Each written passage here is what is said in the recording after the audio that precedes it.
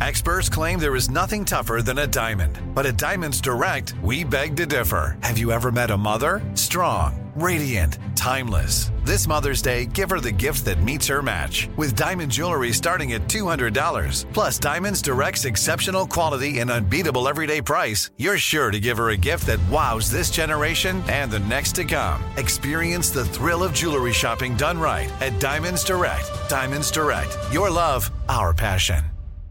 Planning your next trip? Choice Hotels' family of 22 brands has over 7,400 locations and the perfect hotel for any traveler you want to be. Like a Cambria Hotel, serving up locally inspired craft cocktails for all my folks who maybe want to meet up and talk about Mad Royals. Check into a Radisson Hotel with flexible workspaces for you strivers who listen during business travel. Or a Comfort Hotel with free hot breakfast, family-friendly pools, and big spacious rooms for the parents who listen with their kids and need a little retreat. What are you waiting for? Join Choice Privileges and start earning points toward your next stay. Find a stay for any you when you book direct at choicehotels.com, where travels come true.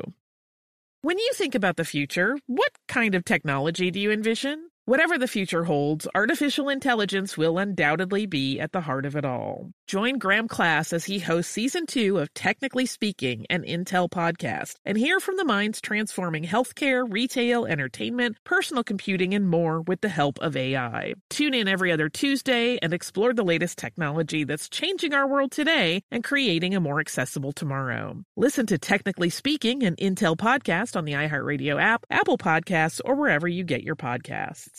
What's up, this your boy Lil Duval, and check out my podcast, Conversations with Unc, on the Black Effect Podcast Network. Each and every Tuesday, Conversations with Unc podcast feature casual and in-depth talk about ebbs and flows of life and the pursuit of happiness. Unlike my work on stage, I tap into a more serious and sensitive side to give life advice and simply offer words of encouragement, yet remind folks to never forget to laugh. Every Tuesday, listen to Conversation with Unc, hosted by Lil Duval on the Black Effect Podcast Network, iHeartRadio app, or wherever you get your podcasts. Presented by AT&T. Connecting changes everything. Welcome to Stuff You Missed in History Class, a production of iHeartRadio.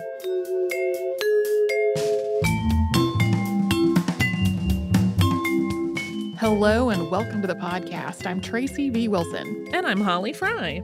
Something that has come up several times on our show is FBI surveillance of people who were associated with the civil rights movement in the United States. Most recently, we talked about the Bureau creating this file on James Baldwin that was more than 1,700 pages long. And in earlier episodes, we've talked about things like the FBI using wiretaps to spy on Bayard Rustin and Martin Luther King Jr. A lot of this surveillance was connected to a series of counterintelligence programs, or COINTELPROs, that primarily targeted left-wing organizations and people in the U.S. from 1956 until 1971. And the FBI framed this as work that was necessary to prevent violence and protect national security, but a whole lot of the people and organizations that they targeted were not violent and were not threatening national security. Mostly they were just threatening the status quo. And the FBI pursued the one COINTELPRO that really was focused on violent organizations with a totally different end in mind than what it pursued with the other operations. This is one of those topics that includes a whole lot of history that is just a complicated tangle. So we're going to tackle it in two parts. Today we will talk about the history of the FBI, especially as it related to communism and perceived subversive threats, because all that fed directly into COINTELPRO. We're also going to give an overview of the types of tactics that the FBI used across these various programs, and we're going to talk about the one COINTELPRO that was kind of an outlier in all of this, which was COINTELPRO White Hate. Next time, we will get into some of the specifics of the COINTELPROs that targeted Black liberation organizations and the New Left, as well as how these programs were finally exposed to the public. The investigation team that would become the U.S. Federal Bureau of Investigation was established in 1908. And at first, this was a small group of newly hired investigators who worked for the Department of Justice under the Office of the Chief Examiner. Before this point, when the Department of Justice needed investigators, it had either hired private investigators or borrowed investigators from other departments. In 1909, the Office of the Chief Examiner was renamed the Bureau of Investigation. The Bureau's work involved enforcing federal law and helping to protect the nation from threats. In 1917, just after the U.S. entered World War I, Congress passed the Espionage Act, or an act to punish acts of interference with foreign relations, the neutrality of the foreign commerce of the United States, to punish espionage, and better to enforce the criminal laws of the United States and for other purposes. The Bureau of Investigation had become the government's largest investigative agency, and it was tasked with enforcing the Espionage Act. The Bureau of Investigation also had an assortment of other duties, including guarding the U.S. border with Mexico during the Mexican Revolution. The same year that the Espionage Act was passed, J. Edgar Hoover joined the Department of Justice. The following year, Congress passed the Sedition Act, which expanded the Espionage Act to focus on anti-war activists and socialists. The Sedition Act made it a federal crime to, quote, willfully utter, print, write, or publish any disloyal, profane, scurrilous, or abusive language about the form of the government of the United States. It also outlawed urging, inciting, or advocating any curtailment or reduction in the production of war material. Then in 1919, U.S. Attorney General A. Mitchell Palmer's home was bombed. This was part of a series of mail bombings carried out that year, with 7 other bombings happening on that same night. We have a 2-part episode on the bombings and the massive series of raids and deportations that followed, and that 2-parter originally came out in 2016. J. Edgar Hoover led a team to investigate these bombings, and the Espionage and Sedition Acts were a big part of it. The raids, incarcerations, and deportations that followed became known as the Palmer Raids, and they were part of the first Red Scare, which was a widespread fear of Bolshevists, anarchists, socialists, and immigrants as a threat to American life and national security. By 1920, Attorney General Palmer's handling of these investigations had come under intense scrutiny from both within and outside of the U.S. government. On May 28th of that year, a team of 12 lawyers issued a report on the raids. This report detailed cruel and unusual punishments, arrests without warrant, unreasonable searches and seizures, compelling persons to witness against themselves, propaganda by the Department of Justice, and provocative agents, which were basically operatives who entrapped people. Palmer's reputation suffered as a result of all this, and he returned to private practice after failing to win the Democratic Party's presidential nomination. William J. Flynn was director of the Bureau of Investigation at the time, and soon he was replaced as well. The Espionage and Sedition Acts were repealed in 1920 and 1921. But Hoover's reputation wasn't really tarnished by his involvement in all this. Soon he was being groomed to take over the Bureau. J. Edgar Hoover became the Bureau of Investigation's director in 1924, and the Bureau was renamed the Federal Bureau of Investigation in 1935. Of course, there is a ton of history between when Hoover joined the Department of Justice and when the FBI started its COINTELPROs. Hoover was involved in modernizing and standardizing the FBI, and the Bureau itself was involved in investigating organized crime during Prohibition. During World War II, the FBI also maintained lists of Japanese, German, and Italian nationals believed to be a threat to domestic security and kept those people under surveillance. Then, of course, Japanese immigrants and their American-born descendants were incarcerated under Executive Order 9066, that is also covered in a previous 2-parter of the podcast. The Central Intelligence Agency was founded in 1947 to focus on foreign intelligence. That left the FBI to focus on domestic intelligence and on investigating federal crimes. This creation of the CIA happened under the National Security Act of 1947, and that act also included this definition of counterintelligence, quote, information gathered and activities conducted to protect against espionage, other intelligence activities, sabotage, or assassinations conducted by or on behalf of foreign governments or elements thereof, foreign organizations or foreign persons, or international terrorist activities. A big part of this same time span was the fight against communism, following a precedent that had been set by the Palmer Raids, the first Red Scare, and the Espionage and Sedition Acts. In 1940, Congress passed the Alien Registration Act, also known as the Smith Act. And this act included clauses that made it illegal for any citizen or resident of the U.S. to, quote, advocate, abet, advise, or teach the duty, necessity, desirability, or propriety of overthrowing or destroying any government in the United States by force or violence. Just as the Espionage and Sedition Acts had been used to target political dissenters and immigrants, the Smith Act became a primary tool for prosecuting communists. In 1948, 11 leaders of the Communist Party USA were tried and convicted under the Smith Act. They hadn't been directly advocating for the overthrow of the U.S. government, but they had been teaching from works by Karl Marx and Vladimir Lenin that described the revolutionary overthrow of governments as necessary. The Supreme Court upheld these convictions in Dennis versus the United States in 1951. And this court decision moved the country away from an earlier standard that required evidence of a clear and present danger in order to justify the government placing limits on free speech. The focus on communism escalated during the Cold War. World War II had left the U.S. and the USSR as the two remaining superpowers, and at first the U.S. was the only one with nuclear weapons. But the Soviet Union detonated its first nuclear device in 1949, and soon it became clear that spies had been at work within the U.S. nuclear program. This sparked an increasing fixation on the idea that Soviet agents were infiltrating the United States, including through the U.S. Communist Party. There was also a more general fear of communist infiltration, regardless of whether a particular person or organization had ties back to the Soviet Union. The House Un-American Activities Committee had been established in 1938 to investigate suspected disloyalty, including ties to communism.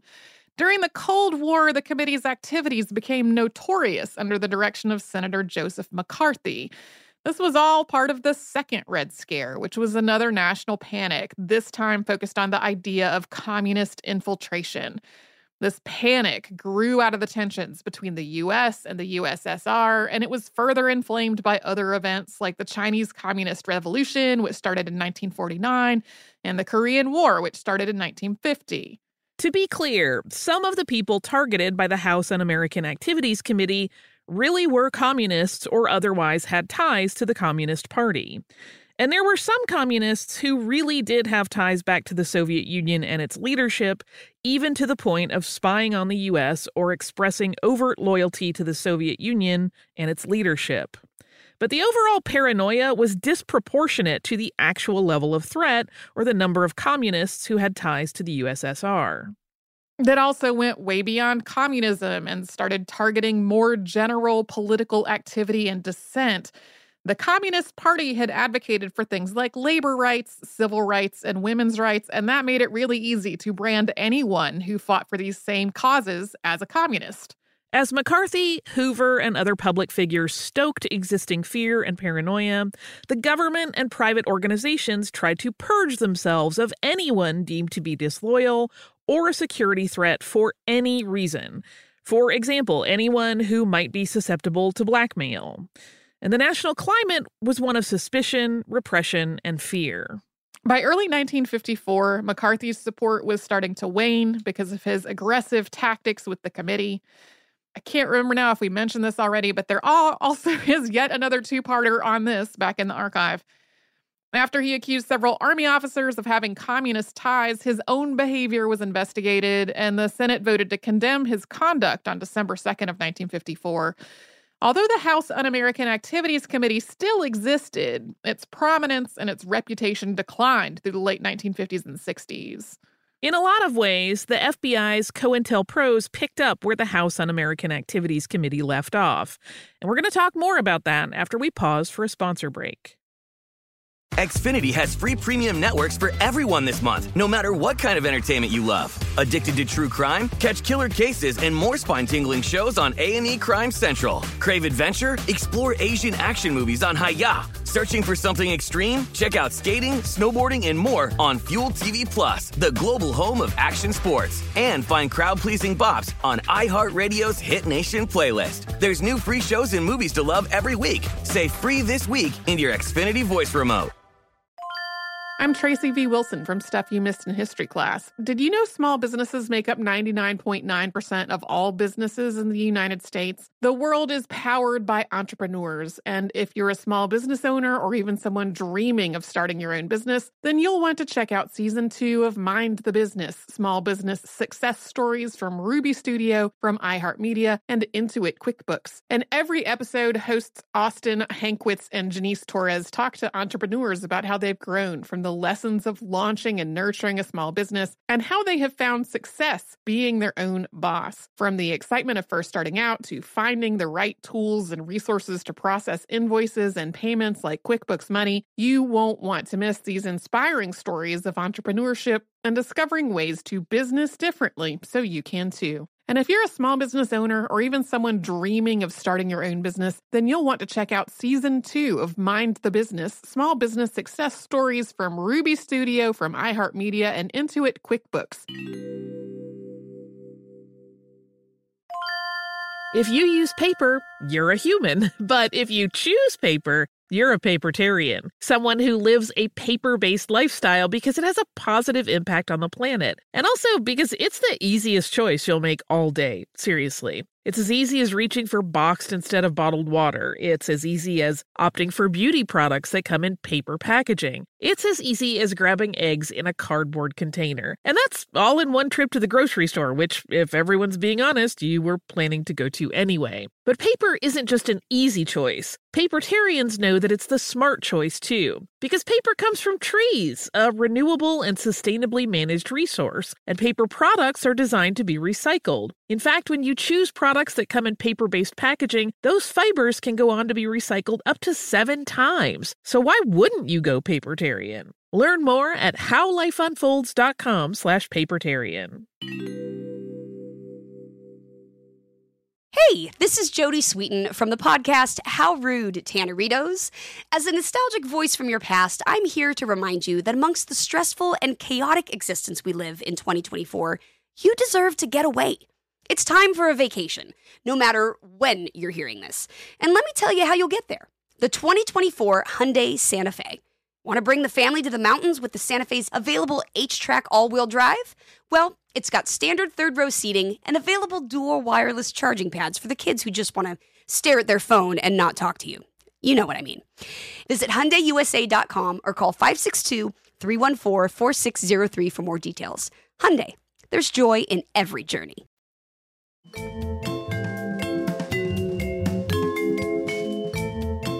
The FBI and the House Un-American Activities Committee were actively working together during the McCarthy era, but the FBI didn't really publicize what it was doing or try to promote the overall idea that communists had infiltrated a lot of American institutions, particularly Hollywood. It left that to the committee, whose activities were publicly known and reported in the press. One of the papers that I read while researching all of this described the FBI during this time as laundering its intelligence and counterintelligence activities through the House Un-American Activities Committee. So when the House Un-American Activities Committee came under scrutiny in 1954, its own activities declined, but the FBI's related work did not. Instead, J. Edgar Hoover drew on the Communist Control Act of 1954, or, quote, an act to outlaw the Communist Party to prohibit members of communist organizations from serving in certain representative capacities and for other purposes. Nice and specific there. This act banned the Communist Party of the United States, framing it not as a legitimate political party, but as a conspiracy to overthrow the government. This law came out of this same ongoing fear and suspicion of communism, and it also connected specifically to the labor movement. There was some overlap between the Communist Party and union organizers, and the act specifically banned members of the Communist Party from holding office in labor organizations. This was purportedly to protect unsuspecting workers from communist subversion, but really it granted the government a lot of leeway to investigate labor organizations and to invalidate their collective bargaining agreements if they were determined to be communist infiltrated. Hoover interpreted the Communist Control Act as giving the FBI broad authority to investigate and proactively disrupt communist threats in the U.S. And when the Bureau started these counterintelligence programs, at first the focus was on communism. The first formal COINTELPRO built on ongoing counterintelligence efforts that targeted communists. It was called COINTELPRO Communist Party USA, or CPUSA, and that was launched in 1956. This formal COINTELPRO grew out of a series of field conferences that were held that year. As suspected communists had been brought to trial under the Smith Act, the FBI's informants from within the Communist Party had been exposed when they were brought in to testify in court. These field conferences were held in part to figure out how the Bureau could recruit new informants. A counterintelligence program was recommended as a way to keep targeting communists while recruiting new informants. Shortly after the FBI established COINTELPRO Communist Party USA, the U.S. Supreme Court partially reversed its earlier decision in Dennis versus the United States. This time, the decision was in Yates v. United States. The Supreme Court, under Chief Justice Earl Warren, ruled that radical reactionary speech was protected under the First Amendment. People could talk about revolution and overthrowing the government in the abstract, and that was protected speech unless it posed a clear and present danger. This overturned the convictions of 14 people who had been charged with violating the Smith Act. On the same day, the Supreme Court also issued 2 other decisions in cases involving communism and members of the Communist Party, and both cases protected their rights to things like privacy and due process. These Supreme Court decisions were the first of a series that overturned or narrowed the focus of laws that had been providing the foundation for the FBI's activities against suspected communists. The FBI argued that these court rulings left them with no other choice but to fight communism through covert counterintelligence. So by the time the COINTELPROs were uncovered and investigated, more than half of all the proposed operations had been aimed at the Communist Party USA. The FBI carried out 1,388 separate documented efforts against the Communist Party, whose membership went from 22,000 in the early 1950s to 3,000 by 1957. But the focus expanded out from communism. COINTELPRO CPUSA targeted communists and suspected communists, and then organizations that had communists among their members. And then organizations that were maybe tangentially connected to suspected communists. And then organizations whose purpose and goals had some common themes with the Communist Party, even if there were no communists involved. And then the definition of communism expanded to include pretty much anything that the Bureau considered to be subversive. COINTELPRO CPUSA also included counterintelligence operations against civil rights activists, initially because of known or suspected ties to communism. For example, Stanley David Levison was a friend and advisor to Martin Luther King Jr., and he had also been one of the major financiers of the Communist Party USA. But this targeting of civil rights activists was not just about actual connections to communism. It was also because the Bureau saw civil rights work in the U.S. in general as a subversive threat. So as COINTELPRO CPUSA expanded, the FBI put intense efforts into discrediting and disrupting civil rights organizations. The FBI repeatedly broke into civil rights organizations' offices to steal documents and got the IRS to start spurious audits of civil rights leaders. In 1964, the FBI sent an anonymous letter to Martin Luther King Jr., supposedly written by an anonymous black person, calling him, quote, a colossal fraud and an evil, vicious one at that. This letter was accompanied by an audio recording purportedly documenting evidence of King's extramarital affairs. It ended by saying that there was, quote, only one thing left for you to do. The implication was that King should take his own life, and it said he had 34 days to do it, that deadline being the day he was due to accept the Nobel Peace Prize. So those are just examples of the targeting of civil rights groups. And as the focus of COINTELPRO CPUSA expanded, the Bureau also started establishing other separate counterintelligence programs.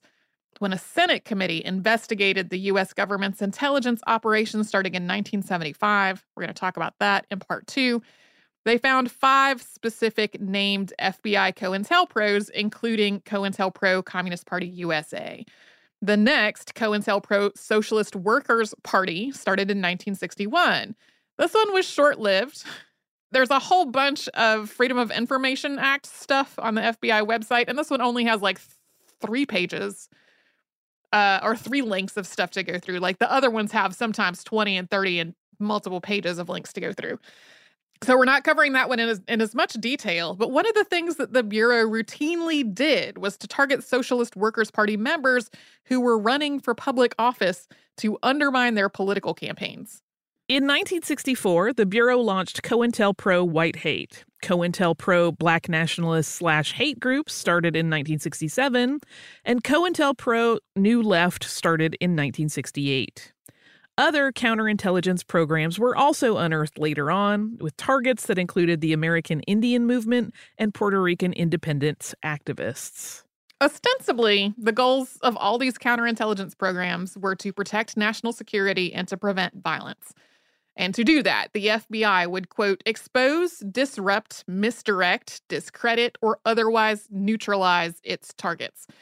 The one exception was COINTELPRO White Hate, and with that, the FBI was focused on curbing white nationalist violence rather than neutralizing the targeted groups altogether, which was more the focus in the other COINTELPROs. We're going to get to more about that in a bit. At the same time, even though the FBI was purportedly preventing violence, some of these operations incited violence. For example, the FBI tried to start or escalate violent disputes between the Black Panthers and street gangs operating in the same areas. As another example, it's not clear whether the FBI played a direct part in the assassination of Malcolm X, but the Bureau definitely stoked the divisions and disputes within the Nation of Islam that led to his assassination. Another Bureau effort that was unearthed later was Operation Hoodwink, which was an effort to, quote, evoke a dispute between CPUSA and La Cosa Nostra. In other words, to try to start a war between the Communist Party and the Sicilian Mafia. And beyond these ideas of national security and violence prevention, these programs also worked to maintain the existing social and political order in the United States. These COINTELPROs, many of them targeted organizations that were not violent and did not threaten national security, but they did advocate for changes, big and small, in how the country operated or treated its residents and citizens, especially women and people of color. Although there was some variation from one to another, which we will get into, the Bureau tended to use similar tactics all across all of these various counterintelligence programs. Most of these tactics came from counterintelligence work that had been carried out in foreign countries during wartime, with outcomes that the FBI considered to be successful. In other words, the United States had honed these techniques against its enemies during wartime, and then the FBI started using them in the U.S. against its own citizens.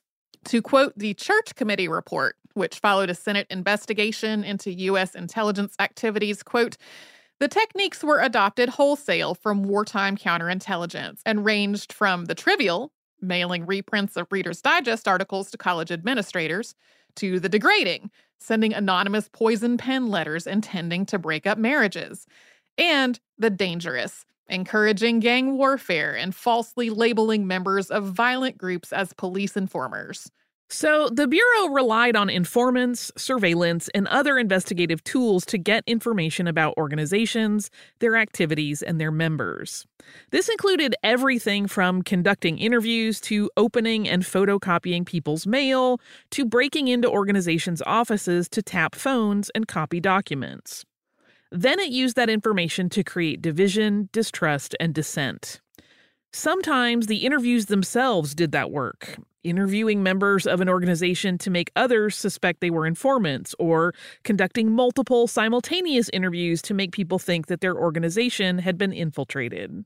One specific tactic used to breed distrust was called snitch jacketing, also known as bad jacketing, which involved using things like planted evidence and faked communications to make it seem like a loyal member of an organization was really an FBI informant. In some cases, FBI informants planted the suspicion that loyal members were informants to shift the focus off of themselves. Then the FBI used this tactic within organizations that had a reputation for violence, as mentioned earlier, even though that carried the real potential for the targeted member to be assassinated or otherwise harmed.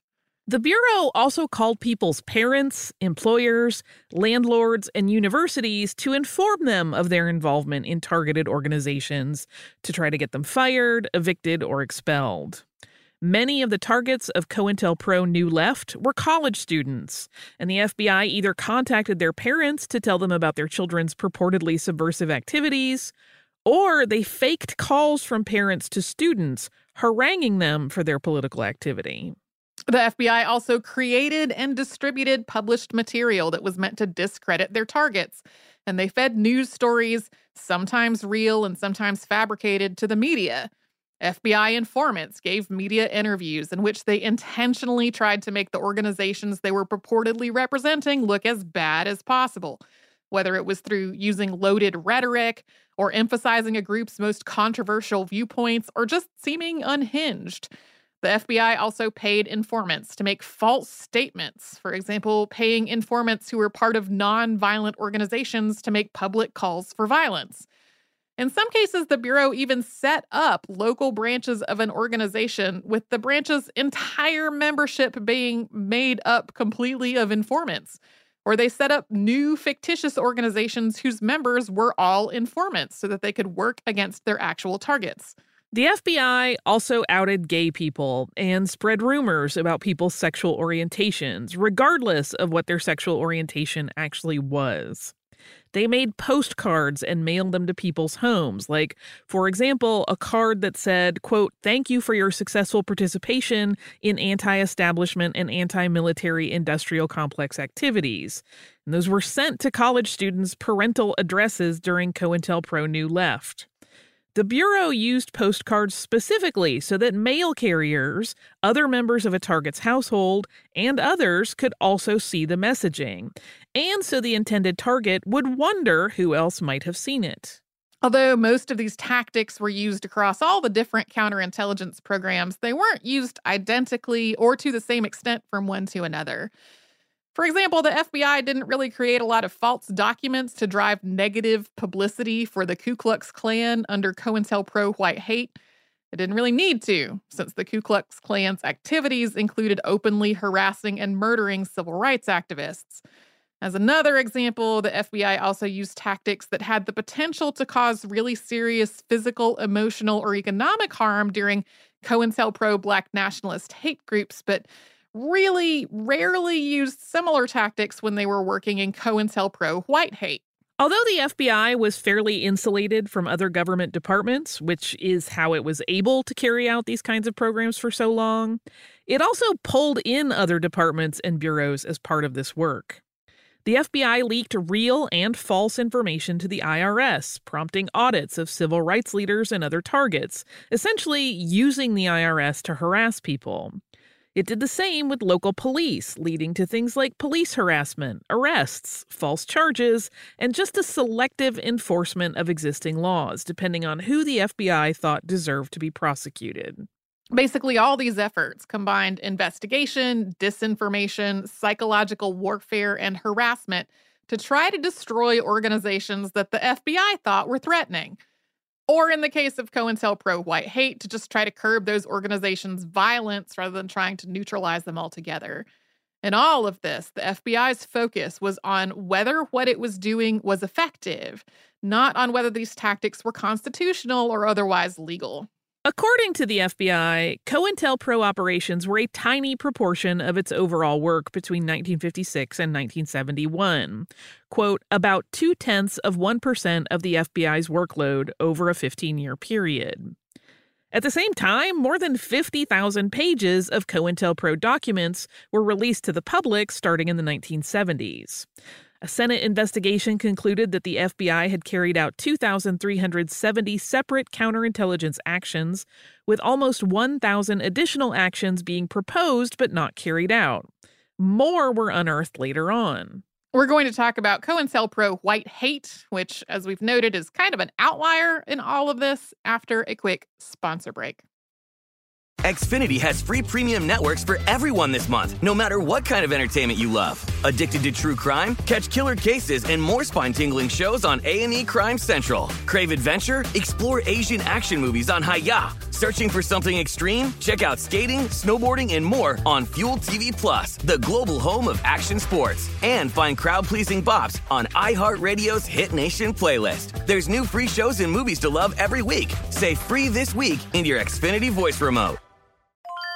I'm Tracy V. Wilson from Stuff You Missed in History class. Did you know small businesses make up 99.9% of all businesses in the United States? The world is powered by entrepreneurs, and if you're a small business owner or even someone dreaming of starting your own business, then you'll want to check out Season 2 of Mind the Business, small business success stories from Ruby Studio, from iHeartMedia, and Intuit QuickBooks. And every episode, hosts Austin Hankwitz and Janice Torres talk to entrepreneurs about how they've grown from the lessons of launching and nurturing a small business and how they have found success being their own boss. From the excitement of first starting out to finding the right tools and resources to process invoices and payments like QuickBooks Money, you won't want to miss these inspiring stories of entrepreneurship and discovering ways to business differently so you can too. And if you're a small business owner or even someone dreaming of starting your own business, then you'll want to check out Season 2 of Mind the Business, small business success stories from Ruby Studio, from iHeartMedia, and Intuit QuickBooks.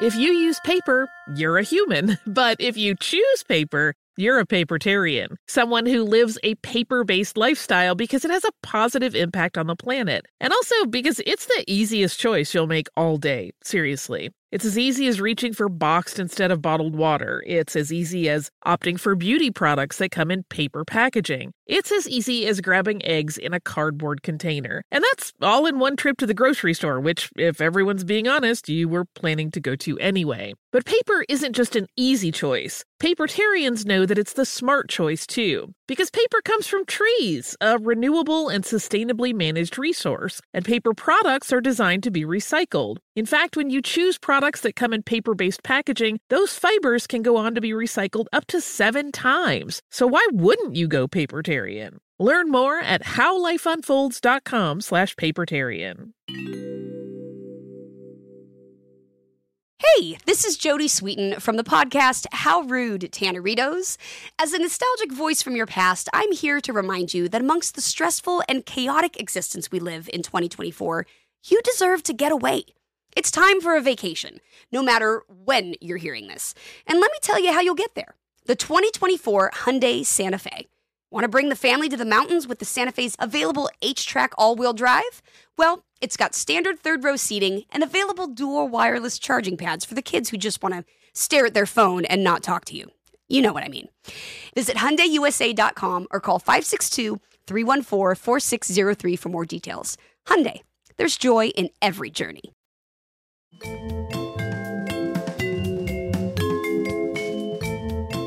The FBI established most of its COINTELPROs because it believed that the people and organizations that it was targeting were a threat.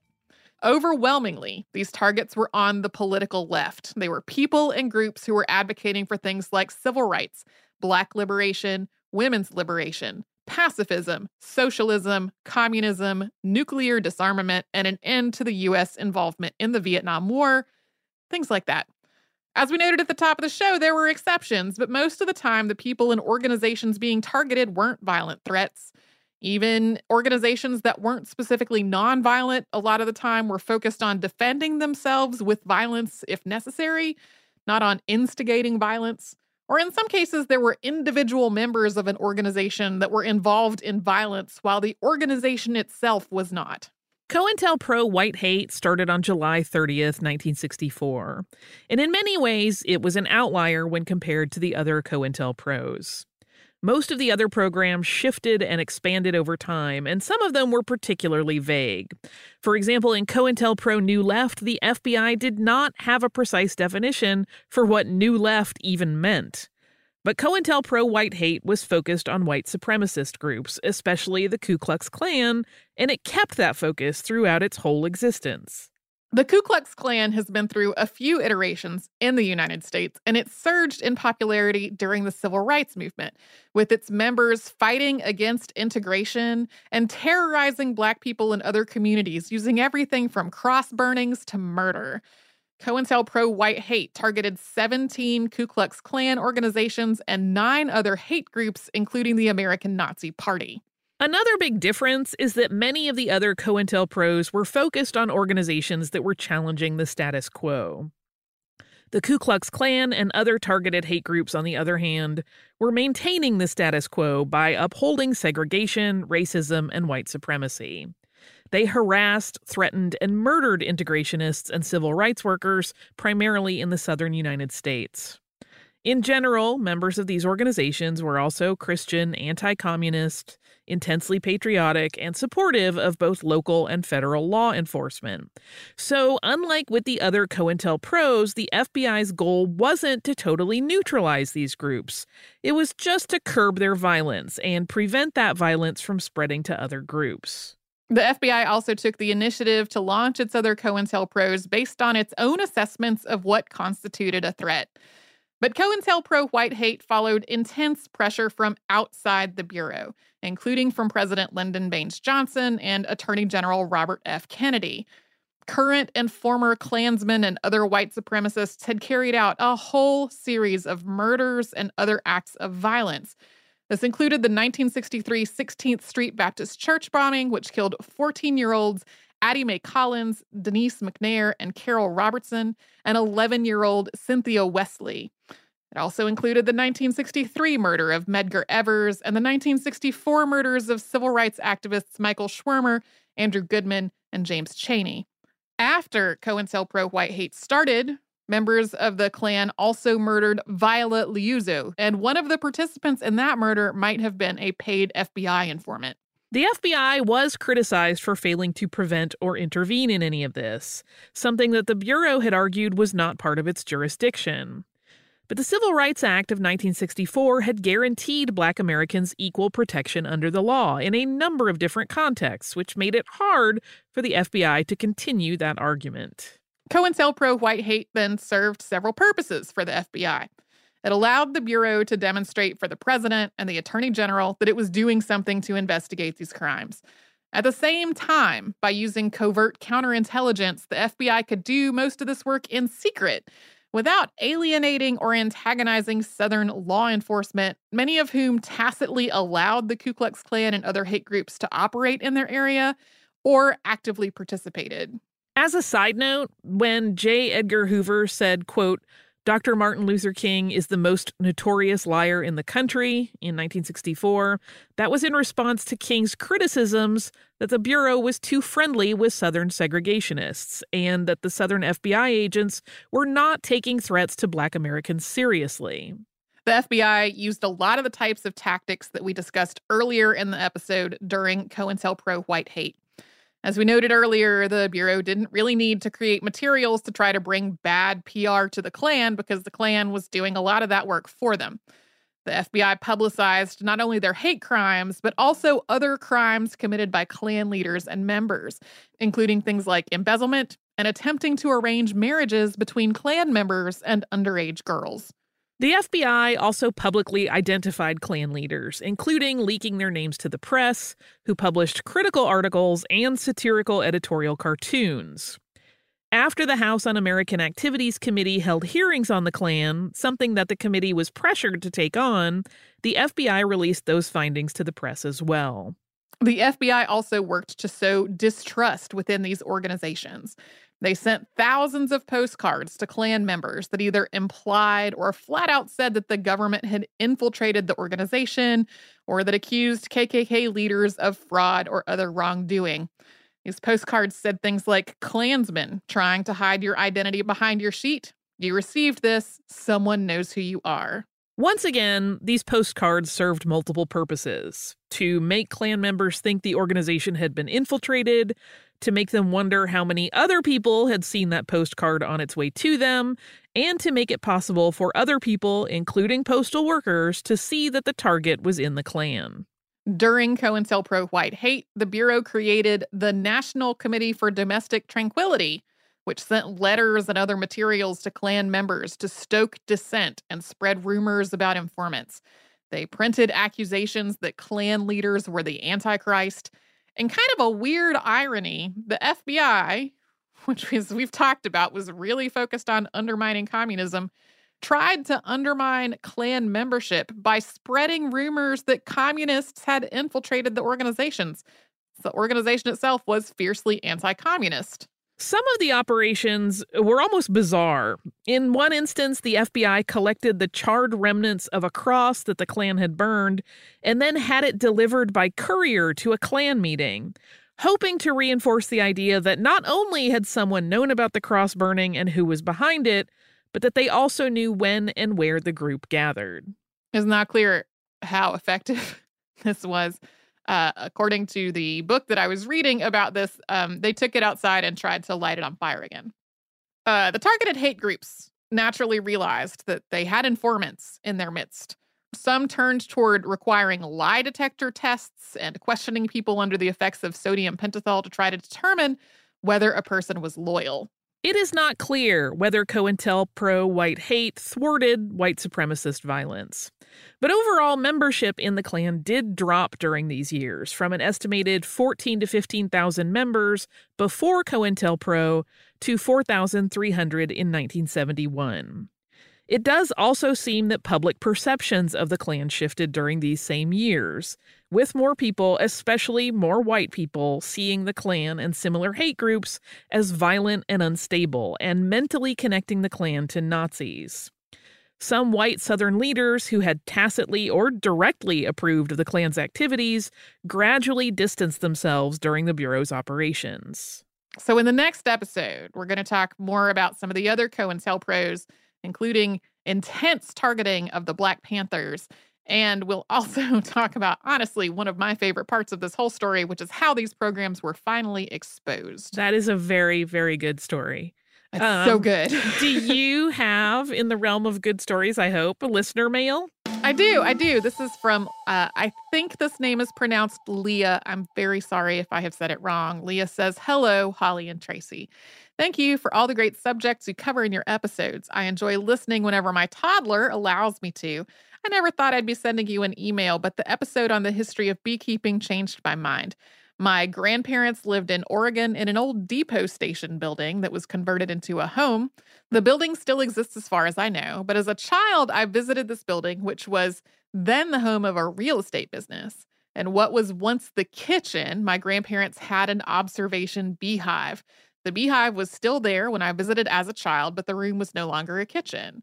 This home has some history because, as the story is told in my family, my grandfather used some dynamite to remove plaster off the walls when doing some home renovation.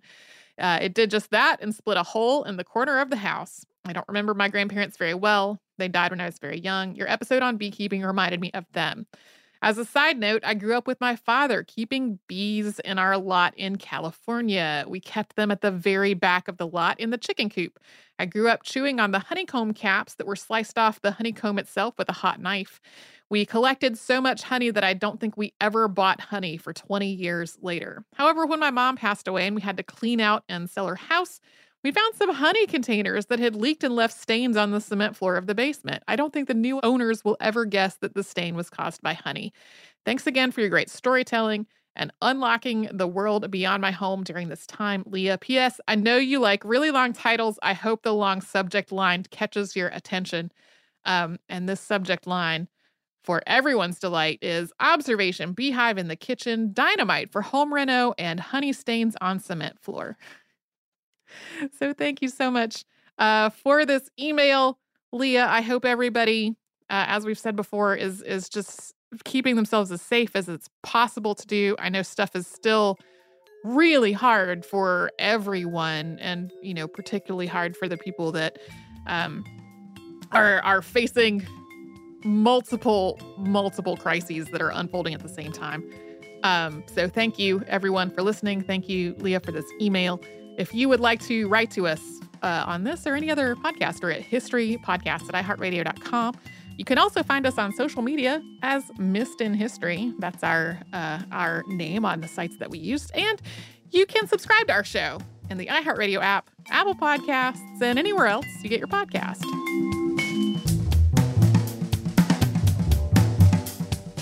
Stuff You Missed in History Class is a production of iHeartRadio. For more podcasts from iHeartRadio, visit the iHeartRadio app, Apple Podcasts, or wherever you listen to your favorite shows.